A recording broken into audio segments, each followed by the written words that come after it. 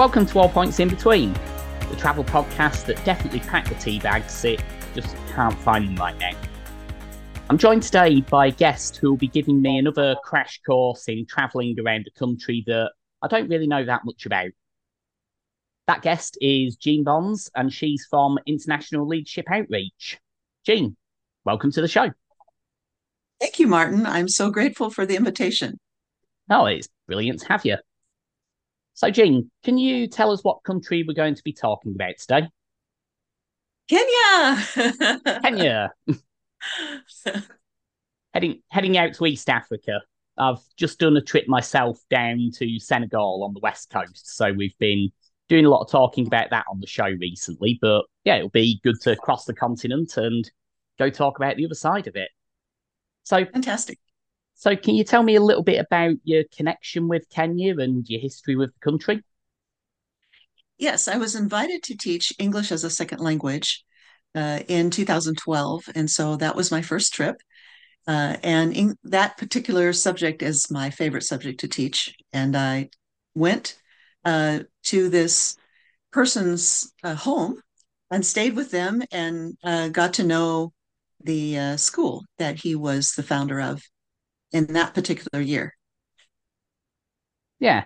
And I find that TEFL, I've got quite a few friends who do that as it just gives you a good opportunity to be able to travel around, doesn't it? And Yes. see Yeah. lots of places. It's perhaps one of the advantages of speaking English as a first language. It just gives you that opportunity, doesn't it? Right. Yes. So that first trip that you went over there, how long were you there and teaching? I was just there for 3 days. I had planned to go to a different country, and the gentleman that I had been talking to was going to go there too, but he couldn't get a visa out of the country. So this is the issue that, you know, it's more more easy for us in the United States to travel to different countries, and it's harder for people in other countries to go where they might want to go. So I changed my mind at the last minute. It was like 24 hours, and I just said, okay, I'm going to go to Kenya instead. And that was a really great decision. When I got there, I just cried. I felt like I was at home. It was an amazing, amazing experience. Oh, that's really cool that you're just able to do that on such a short notice, really. How did you manage to arrange that in such a short amount of time? To change my airfare, well, it's like, very expensive to do that last minute. And I'm a faith-based organization, so it was definitely an act of faith. That's uh, that's certainly one way of thinking about it. God, the travel agent. Yeah. So when you got into the country, then did you have anywhere arranged to stay or anything, or with it being such short notice, did you just have to kind of pick up and run with it as you arrived? so this is the beauty of connecting with people who are in another country. They usually arrange everything. In my more recent trips, I have a host and hostess that I stay in their home. But that has been my experience throughout my time in Kenya, is that a lot of the arrangement has been with the people that I have engaged with in that country. And in terms of thinking about, like, if we were advising other people about traveling to the country, what sort of things might they need to consider when they're putting their travel plans together? You definitely want to make sure you get your malaria medication because the mosquitoes are for real. And they love me. They find me wherever I'm at. So um, you don't want malaria. That's not a comfortable thing to have at all. Uh, No, no. Um, yeah. I'm usually not very tasty to mosquitoes. I think the only place where I've had real trouble with it was when I was driving down the Balkans and I ended up with just even below my knee. I gave up counting because I got to about 50 bites. But other Ooh. other than that, I've been broadly okay with that. But yeah, Oh, so yeah, certainly the malaria jab. Are there any other ones that people need to consider when they're heading to Kenya? so actually, they're pills. And the basic idea is that you have to start taking it prior to like the very day that you leave. And then you take it for the entire time you're there and 7 days after. So it's a preventative measure so that you don't get malaria. Okay, sorry, I'm getting mixed up there, aren't I, with some of the other It's okay things that if you you need don't an know. injection. Yeah, if you don't know, then that's kind of one of the exceptions to all the different things. You want to consult with an international nurse and or person, doctor or whatever who would know what's happening in the country currently and can advise you what kind of yellow fever or typhoid or whatever to take to make sure that you don't have experience those uncomfortabilities. It, yeah, it certainly works out better that way. Enjoy the trip a bit more. How long does it take to fly there from? So you're based in Washington State, out on the west coast of the US. How long does it take to get to Kenya from there? 2 days. So from SeaTac to Amsterdam, it's a 10-hour flight, and from Amsterdam to Nairobi, it's an 8-hour flight. So, and then, the time difference. So we start in the middle of the day and we end up the next day in the evening. And then I like to go after that. I like to fly to the place where I'm going to be, which if you go by road, it's 6 hours to Kimilili. But if you fly, it's an hour. So depending upon the time of day that you arrive in Kenya, how you can get to that location, it might be overnight you have to sleep and then get up in the morning and fly another flight. So yeah, it's a little bit of a jog. You gain a little bit back though when you return. I I always find it so much easier doing the east to west flights. I always find the Mhm. west to east are a bit of a killer for jet lag. So perhaps we can talk a little bit about Kimberley, the place where you were staying. Can you tell me a little bit about? It's not a place I'm familiar with. Is it a large town or village? Or... Well, they consider it rural. And I am like, well, how is this rural? There's 10,000 people here. However, the issue is that, Nairobi is huge, right? And then you've got Kericho and Nakuru and all these other locations that are large as well. But very few people go to Kimilili. And so it's a smaller in that regard than it is to and if you want any of the like what we would call the American ideal of vacation and such, people go to Nairobi or they go to Mombasa, which is on the coast. But most people don't go to the other cities because it doesn't have, the amenities and accommodations. But that's not why I go. Oh, so yeah, why is it that what keeps you drawing you back there? Well, I fell in love with the country. I fell in love with the people. And if you don't mind me talking about my faith, No, the of the course. issue. Thank you. The issue is that I just wanted to be able to speak about things that I felt were true. And that opportunity did not present itself in the US, but it did in the Kenyan culture. They always allow me to speak in their pulpit, and it's just a treat and a treasure to be able to do that. And so I went not knowing what I was going to do, and each trip that I took advanced my work and also put me in touch with other people. So have many, I want to say they're resources, people that I know in Kenya that I can rely on as I do my traveling. And that's why I'm taking 5 people on a trip to Kenya in December because I have all those connections already made. And it's just lovely. The people in Kenya are just so hospitable, and their food is delicious, and the country is green and fresh. And it's just a way to really engage with another culture and another group of people that's out of, the bubble that you might be in. Yeah, and like you say, being able to have that common social activity that you can be using to meet people in the community and get involved. I mean, my personal version of that is I tend to rock up at a local football team in whatever place I'm passing through to, meet local people and get chatting. Yeah, like you say, being able to get involved in the local church and kind of embed yourself into the community a little bit is, yeah, just very helpful for that sense of integration, really. So, Oh, I love your word integration. That's beautiful. Yes. I, yeah, Yes. it's And they consider themselves a Christian country. So they have churches everywhere in a number of denominations. I was really surprised when I went to see how many denominations were there. Yeah. And I ended up in a Pentecostal Mm. denomination. And what happened on this ninth trip that I took in the end of 21 and the beginning of 22 is I took reusable Sani pads to Kenya. And the women there were like, we think we can make these. And I was like, okay. And so when I came home, I began to have Zoom meetings with my group of people in Kenya who were interested in doing this project. And we began a project where we teach the women and children or the women and girls, I should say, and there's a man, how to Yeah. sew Sani pads.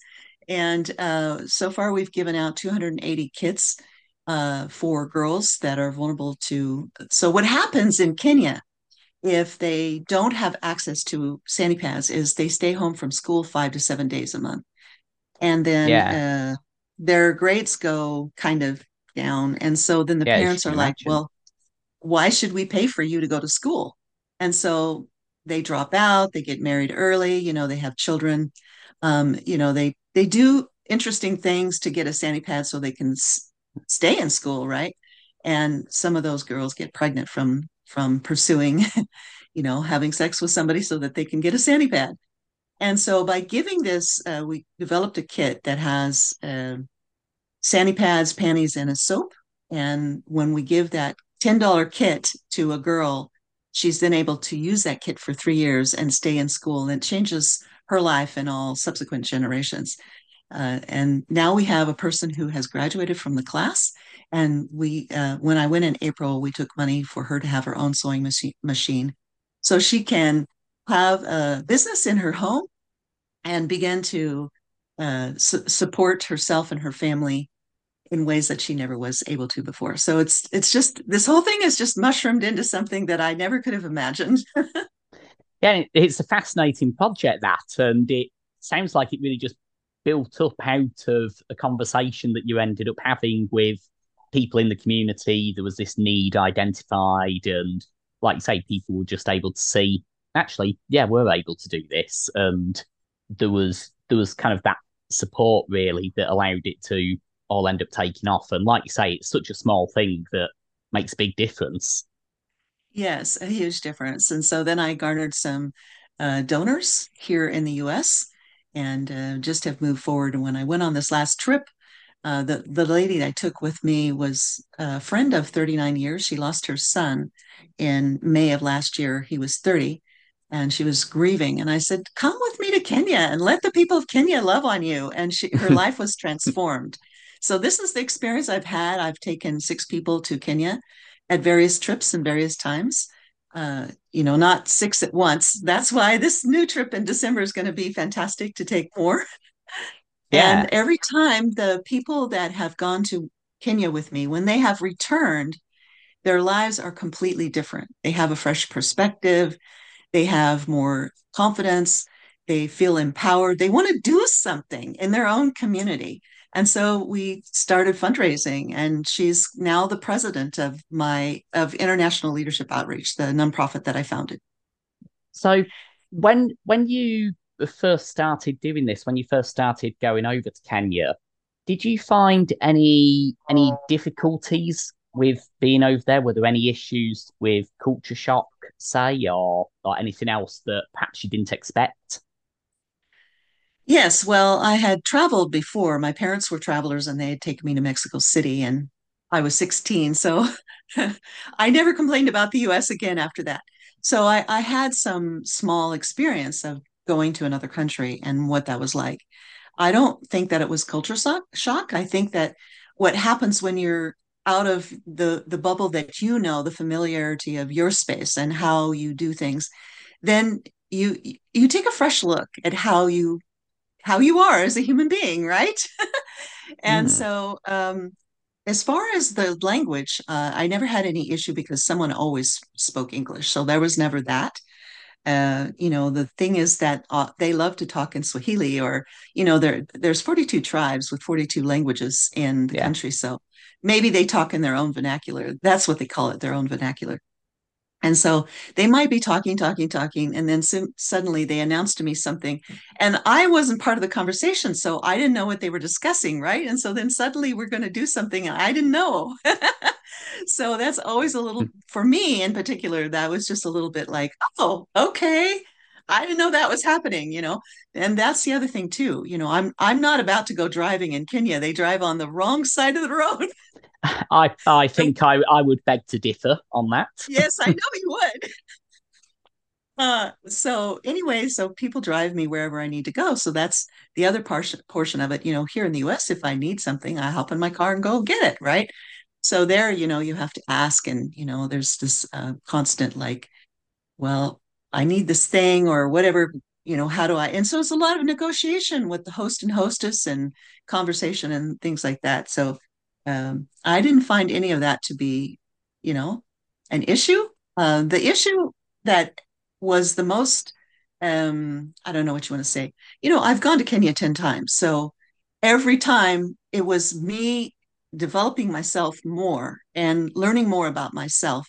And, you know, you can imagine if a person goes once and their life is transformed, how transformed my life is from doing that. And so I was always confronted by my own idea of myself, right? And that's the magic and beauty of going to Kenya. It's a safe way to do it when you're with people that, you know, you feel safe with. And, you know, it's an experience that transforms you. And you have to be up for that. As well as the town where you've been, well, where you keep going back to, have you travelled very widely elsewhere in Kenya? Oh my goodness, yes. So this is the funny part about the whole thing. Like I went to Kenya to do a work to share myself and you know the scriptures and what I know about the Word of God. And what happened was were all like, "Well, since you're here, you should do this and you should do that and you should do the other thing," and they would take me. So when I talk to people in Kenya and I tell them where I've been, they're like, "You're more Kenyan than we are," because I've been all over the country. It's crazy. So, are there any places in particular that you'd recommend to somebody who's never been to the country? Kind of highlights trip, you could say. Yeah, absolutely. Absolutely. So, as beautiful and amazing as Nairobi is, there's a lot of other glorious places. If you have the time and you can do it, travel down south to Kamana and if you can, like this is what I was able to do in 2013, go into Tanzania and to visit Arusha and then go and see Mount Kilimanjaro. You can also see Mount Kilimanjaro from Kamana, so you don't have to leave the country. Either way, um, it's a beautiful mountain, and it's not like here in the U.S. we have where I'm at in Washington State. There's Mount Rainier and some of these other beautiful mountains, but they're part of a mountain range. So you have the mountain range, and then you have the Yeah. mountain, right? But there in Kenya, Mount Kilimanjaro, there's nothing around it. It's just like, boop, here goes the mountain, you know? And it's really something to see nothing for miles and miles, and then here's this like huge mountain and it only shows its face in the morning and the evening. So during the day, it's clouded over. So you want to go, you know, to knowing that. Yeah, Uh, and they're the then best. Nakuru is beautiful. There's Lake Nakuru. Kericho is beautiful. They have tea plantations there. So those are a couple of other places that I've been and that are beautiful. Um, just to experience, you know, the depth and width of the country as opposed to just going to one location would be fantastic for people. Yeah, I very much agree with that. And I do find that often when I'm talking to people as I go around. So I live in a motorhome and just kind of travel around. And I do find that when I talk to people, they're often quite like, oh, actually, I've never been there. And it can often help advise people. It's a really good thing to do. So we've touched on this a little bit already, but when you return to the USA, perhaps your first time, maybe even your 10th time, was there anything that surprised you when you came back? You know, anything that perhaps you'd not noticed before you left that actually when you came back you thought, oh, that's an odd cultural thing that we do here? Yes, well, I have been examining myself. So this is the thing that I do and that I think happens to people who travel is they examine themselves. So in Kenya, they have a dish called ugali, And traditionally, they eat with their hands. They take a scoop of the ugali. It looks like rice, and it's finer grain than that. It's made of corn, and it has no taste whatsoever. And they put sauce and different things on it, and they scoop a little bit of the ugali, and they scoop it onto their food, and then that's how they eat. I don't like that because of my nails. I don't prefer getting my nails and stuff. But then I've been examining myself about this because I've insisted all this time I'm not going to eat ugali like that. Please give me a spoon and fork. But I'm amazed. Like I eat chicken with my hands. I cook food and then I've got my hands in it. Like I'm like, okay, I've really not accepted this cultural thing that they do, and I do it in my country. So what's the deal here? So this is the kind of thing that happens to me. The other issue is that I never knew how grateful I was for the standard of toilets that we have here in the US. Yes, and I hear that a and lot. you go down the road and there's a rest area, and you drive off your car off to the road. You can rest a little bit. You can use the restroom, blah blah blah, and those rest areas are not available from one point to another within Kenya. So it's interesting. And, culturally, the people don't necessarily have all of the best accommodations. So I have the utmost gratitude for our standard of living and the toilets that we have available to us in the public. It certainly helps. I've been very happy to have the toilet in my motorhome quite a lot of the time. The other thing that I wanted to talk to you about is your role with international leadership outreach. Can you just give me a bit of an overview of who who that is and what you guys do? Thank you. Yes, so International Leadership Outreach is a nonprofit that I uh, founded almost 2 years ago now in August. And it was built with the idea that we would take immersion trips to Kenya and develop networking and leadership capacity between the folks who left the country to go to Kenya and those in Kenya. And now you see with the Sanipad project, that's beginning to develop because even though I'm doing the financial support of that, those people in Kenya are doing the leadership of that project and hiring the instructors and making sure that everything's going well and delivering the Sanipads and so on. And so we got to see that project when we went there in April. And so that'll be the thing that will occur when we go in December is we'll get to see the project. And the idea is to expand our capacity as leaders, to engage with people in another culture and see how we can help them. And it's not like, traditionally what happens with NGOs is that they just throw money at something, or, the white American public is typically known for that. And so I Or am very the old grateful. white savior trope kind of thing. Exactly. Yes, you got Yeah. it. And I'm so grateful that what occurred was that they said, we think we need this. And that's what prompted me to help them. So it's a mutually growth kind of process. Like as they grow and learn and do, then I have to grow and learn and do, right? And so in the beginning, there wasn't a lot of structure to this little nonprofit that I created. And just on Sunday, I had a team meeting, and we've now uh, voted in a complete board of directors that are here in the US, whereas in the past, some of the people in Kenya have been carrying a couple of those leadership roles. And I really was wanting it to be in the US because it's sometimes, the internet quality is not that great communicating with Kenya. Anyway, and so now this person who's going to be the president, she's never done anything like that before. So then it's encouraging for me to assist her in developing her leadership. And so that's what it is, international leadership outreach. Yeah. Oh, it sounds like a really interesting project. So how how do you maintain that engagement with the host communities? I'm just thinking here, particularly with the directors now being based in the United States, whereas they were in Kenya in the past. How do you maintain that engagement in that situation? Bless you. That is a really wonderful question. So, um, on my fifth trip, I met my host and hostess. When I went to Kimilili, I was taking a tour of Kenya and speaking in all these churches.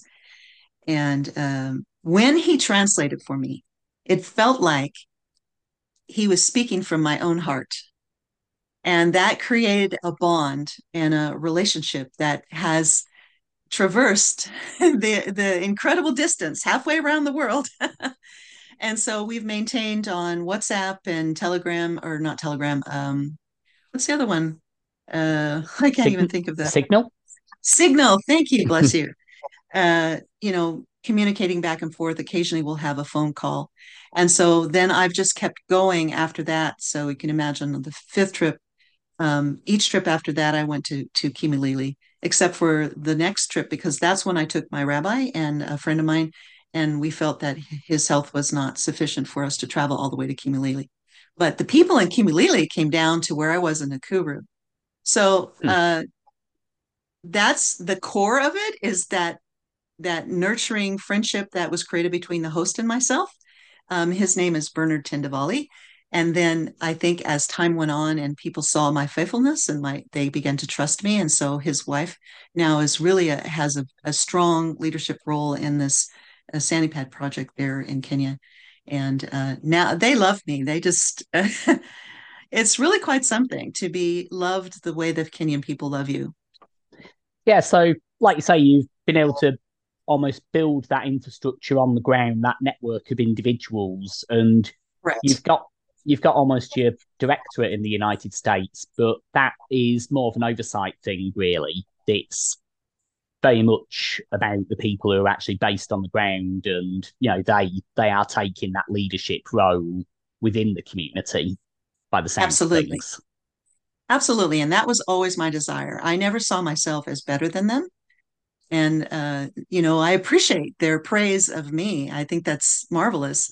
But I see ourselves as partners and collaborating together to build something that's going to make Kimilili and the world a better place, right? Well, we can all try and do that in our own little way, can't we? Yes, So, absolutely. so in terms of this trip that you're planning a little bit later on in the year, I know you're still looking for people to join it. What will the trip actually involve? Thank you. That's a really great question. So I'm so excited to share that with you. We're going to fly all the way, or probably to Kisumu, Kisumu is right on Lake Victoria. And hopefully we can have a chance either going or coming to have some fish on the lake. That's always a fun treat. And then it's another 2.5 hours by car to Kimilili. So we'll go there. And if an individual has a skill that they can uh, give freely to the community, like if a person is a dentist or a hygienist or chiropractor or some kind of medical person. The person that I took in 2018 was a cosmetologist. So she worked with women on how to do their hair, how to do makeup, and how to uh, do massage on their feet and on their hands and arms. It was just a wonderful experience, and the ladies loved it. Uh, And there's a woman who's interested in going this time. She knows how to knit. So teaching them how to knit so they can create something they can sell in the market. So whatever the skill is, and if you don't have a skill, if you just want to share yourself or just want to observe, that's okay too. And then when we're finished with our time in Kimilili, which will be about 10 days, then we'll go to Nairobi and spend a day or two. And we're going to go to the Giraffe Center, where the Rothschild giraffe is endangered species, and be able to feed the giraffe out of our own hand, if you like. They have a very long tongue. And uh, then also see Nairobi National Park, which is right close by Nairobi. And so those are a couple of things, and maybe do some tourist thing, like do some shopping or whatever. So those are some things that we'll be doing on this trip in December. yeah, so a bit of, like you say, time in the community, seeing the project, how it all works, and then also a little bit of tourist fun as well, seeing a bit of wildlife spotting. Yes, and we'll be staying with the people in the host family's home. So it's very engaging because we'll be living with them. Yeah. So that all sounds really good. Thank you very much for taking the time to have a bit of a chat with me there. Is there anything else that you want to promote to listeners while we have you? Well, there's a couple of things. First of all, they can come on the trip to Kimilili with me in December. I only have 5 spots, so it's not for everyone. And that's you pay your own airfare and souvenirs, and then it's $2,500 for all expenses in country. And then if they want to support the project, $10 changes the life of one girl. So if you do it $10 a month, you've changed 12 girls' lives. So it's really, really significant. And I have a podcast called Heartscape Journey. It's up on Gumroad for Pay What You Can. And so those are some things that people can do to engage with me. Yeah, there we go. So have a listen to podcast. Send some money to the charity if you're able to as well. We'll include some of the details in the show notes for this. So if you click through there, you should be able to find absolutely everything. If you want to get in touch with me and talk about this podcast, you can do that via Twitter at AllPointsCast, or you can hurl abuse at me on Google by emailing allpointspod@gmail.com. Thank you very much for taking the time to chat with me today, Jean. I think that's been really interesting. I've certainly learned a bit more about the country and did have a final fact as well. I'm sure that you already know this, but Kenya is one of the oldest Christian countries in the world. I think Armenia is the only place that beats it. Oh, that's delightful to hear. Thank you. I did not know that. Oh, there you go. Yeah, certainly I think it's the Orthodox Church in the country. So yeah, there you go. You'll have to take that little fact with you. I'll leave it for you Yes. as a gift. Yes. Thank you. That is a gift. All right. Thank you very much. And I will speak to you again the next time we have an episode, which might be more frequently than once a fortnight. We'll just have to see how I go with guests. Bye.